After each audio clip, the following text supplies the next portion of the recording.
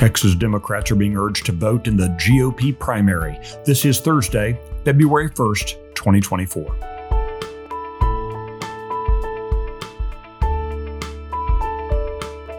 Texas Scorecard presents the day's first news for the Lone Star State. The Texas Minute, with your host, Michael Quinn Sullivan.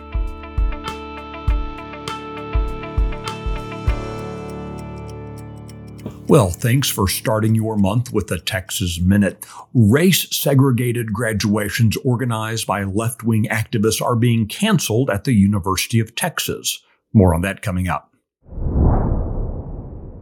After media attention and public outcry surrounding the Dallas Independent School District's program partnering with a transgender clinic, the district has now deleted any mentions of the program from its website. The program was initially launched in 2018 and described as providing teachers with intervention strategies for harassment or name-calling in schools. But after teachers and staff completed the training, they were given buttons describing themselves as an advocate for LGBT students.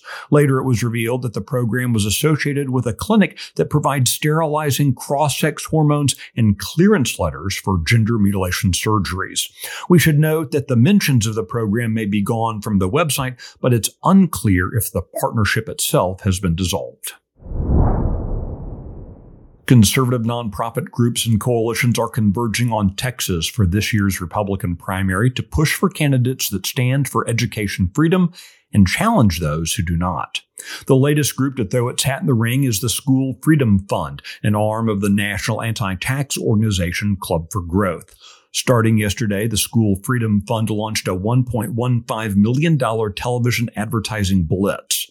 The group is targeting Republican State Representatives Gary Van Dever of New Boston, Travis Clardy of Nacogdoches, Ernest Bales of Shepherd, Hugh Shine of Temple, Dwayne Burns of Cleburne, Glenn Rogers of Grayford, Reggie Smith of Sherman, and Steve Allison of San Antonio. After a law banning diversity, equity, and inclusion policies in higher education took effect, the University of Texas at Austin has announced it will be canceling its race-segregated cultural graduations. Many other DEI-focused programs and employees are merely changing names and titles at UT and other state institutions. The university publicly announced it would pursue the same goals and principles of DEI, but use different language to conform to the law. As for those race-based graduation ceremonies, UT officials say they are, quote, working diligently to find an alternative home for them. The Texas Minute will be right back. Are you worried about your kid's future? You should be. I'm Charles Blaine with Texas Tomorrow.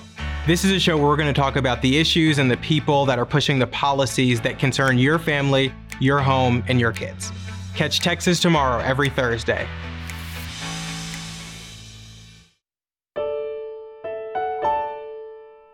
Well, with the primary elections in Texas quickly approaching, some groups are calling on Democrats to cross over and vote in Republican primaries. No, not to grow the GOP, but rather to thwart conservative candidates. Currently in Texas, voters of any party can choose which party's primary they'd like to vote in just before casting a ballot, although they may not vote in both primaries in the same year. In some districts, this means Democrats can decide at the last minute to vote in the Republican primary in order to stop a conservative candidate. Republican activists have sought for several years to close the primary so that voters must declare their intention well before Election Day. As you can imagine, lawmakers, having benefited from the current system, have preferred to simply ignore the issue. In recent weeks, though, new attention has been placed on it after an internal memo from presidential hopeful Nikki Haley's campaign revealed that Democrat support in open primary states like Texas could boost her chances. A Texas-based liberal group known as Pastors for Children is likewise actively encouraging Democrats to vote in Republican primary elections in order to defeat pro-school choice candidates. And in Belton, where Republican State Representative Hugh Shine of Temple is facing opposition from a conservative challenger, a local Democrat was caught encouraging his comrades to vote in the Republican primary to help Shine.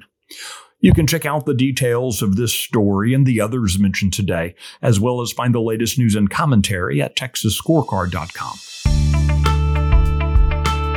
These articles were originally reported by Emily Medeiros, Luca Cacciatore, and Brandon Waltons. The Texas Minute is produced today in the 1836 studios by Nick Shepard. I look forward to seeing you out around the Lone Star State. Have a great day.